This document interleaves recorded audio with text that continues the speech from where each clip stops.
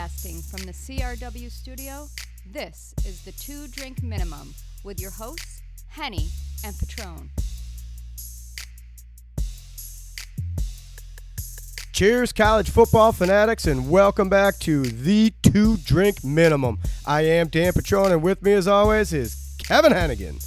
In tonight's episode, we'll be breaking down the Big Ten West knockout game, Iowa at Wisconsin. Can Wisconsin get back on track? Will it be the first team to 10 points wins? You'll get our analysis and picks next on the Two Drink Minimum.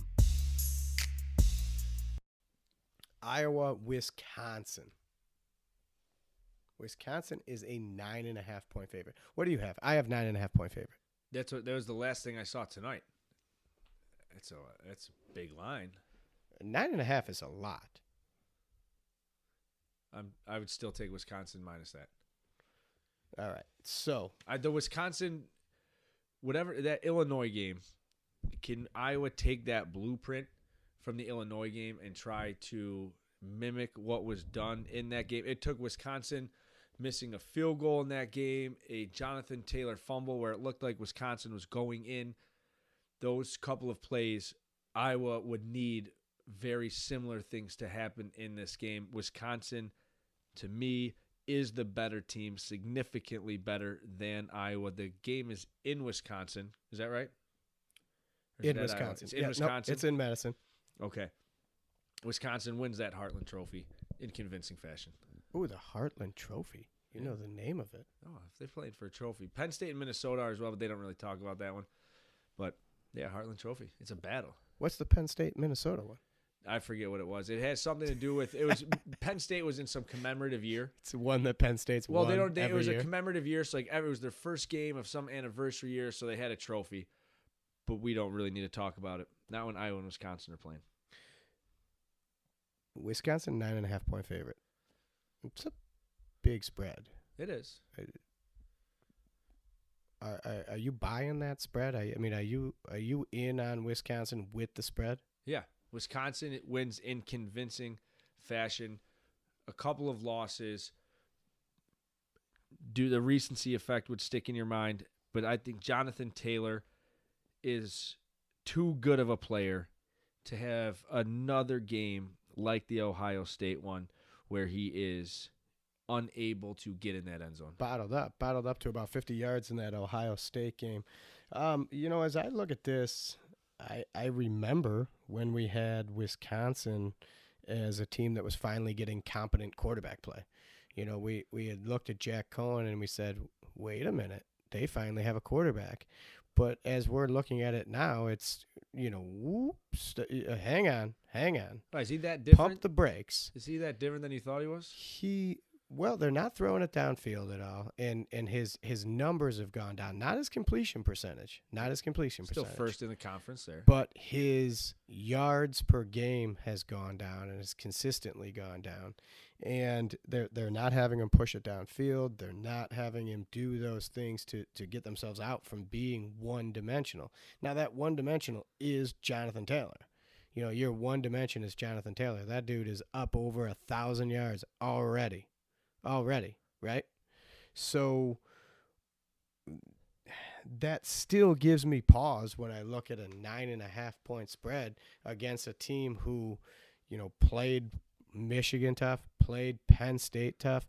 I mean, is Wisconsin a better team than Penn State? Are you telling me that you think Wisconsin is a better team than Penn State? Because Penn State beat them by what? 5? At Iowa.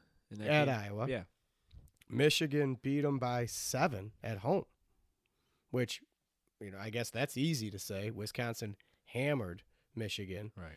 But, I don't know. Iowa's a tough team. They have a top 10 defense that's adept at stopping both the run and the pass. They have a senior quarterback. Nathan Stanley is a senior. He's played in these environments before. He's not going to be intimidated by that nutso atmosphere in Wisconsin. And, Wisconsin has looked like a different team. The Illinois loss was brutal. The Ohio State loss that was supposed to be a competitive game looked like they had just nothing left. That looked like a defeated team. Illinois beat them twice.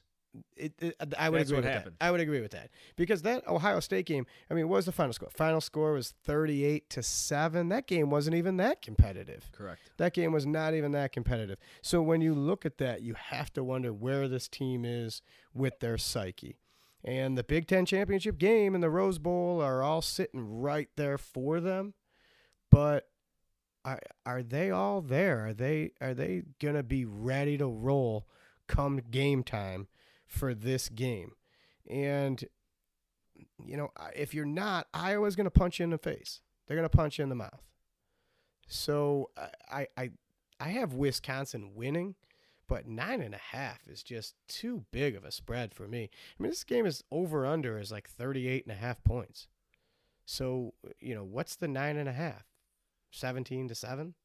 Is that what we have for the over or for the beating the spread? I just don't see it. I mean, Wisconsin has just not looked like the same team to me lately. That's true. It was very surprising when we saw how this team played against Michigan, and then in those couple of losses, it's strength against strength. When you look at what Wisconsin is going to want to do and what Iowa defensively is excellent at stopping. Iowa has 4 conference shutouts this year. That's the most in the country. Alabama has 2 in their second. So 4 times you've shut out teams in your conference. They have not allowed, only team that has not allowed a run of 20-plus yards. So side bet here. All right, you have Iowa has not allowed a run of 20-plus yards. Does Jonathan Taylor end that streak this week? I want to come back and talk. We're going to check in on this next week. Disregard Nakia Watson being a potential dude to get a 20-yard run there. Oh, we'll open it up to the whole team. So not just Taylor. Do you want to go the whole team? The whole team. I don't. So they all stay under 20. They all stay under 20. They don't break off a 20-yard run. But Nakia Watson is a kid that I would say to look out for in this game. He is a freshman. He's a big kid, 6 foot, 230-pound freshman from Austin, Texas. They pried him out of Texas. Wisconsin went down there and got their next guy, their next running back. He's going to be the heir apparent to Jonathan Taylor, and I think as this season moves along, you may see him start to get more and more touches, more and more of he's not necessarily a complimentary back because they're sort of the same guy, but just in the terms of keeping Jonathan Taylor fresh, if you're going to be one-dimensional, then pound it at him with fresh legs over and over. Be relentless. And if they can be relentless with Watson and Jonathan Taylor, that just makes them that much more dangerous. So he's a guy that let's keep an eye on. Let's see if he starts to get more touches this game as the season goes. Right now he's getting under 10 touches most games, but let's see if something goes with that. The other thing that I'm looking at for this game that's going to be the big difference in this game. Are you ready?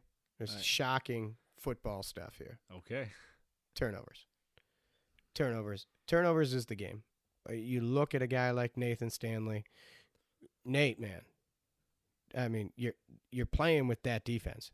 Don't throw the ball away. Right. Don't give the other team extra opportunities. They have 2 losses, right? 2 losses. Correct. He's thrown 5 picks all year. 4 came in those 2 losses. He threw 3 against Michigan and 1 against Penn State. So, dude, come on. Just don't throw picks and your team's going to win. You'll be all right. Throw the ball away. You have a defense where you can punt and live to go another day. If he doesn't turn it over, Iowa at least covers and possibly wins this game. I'd be surprised if Iowa won this game. We forgot how good this Wisconsin defense is. They haven't shown it. They didn't show it against Ohio State, but you have a week off to prepare for this game. We will see the Wisconsin defense from those first 5 weeks. Iowa is not going to be able to do anything on offense. Wisconsin wins the game 24-13. Chris Orr makes a huge play. You talked about Nate Stanley. Chris Orr gets in that backfield, disrupts things, has a strip sack type of play in a big moment in this game. Wisconsin, so 11, right? Yeah, 24-13. So it's hanging right around your point total there, but that's what I see. 24-13? 24-13, Wisconsin. So you combine that with the Minnesota loss to Penn State. Now Wisconsin just a game back in that fight to get into the conference championship game. Hanging in. That puts them right back in.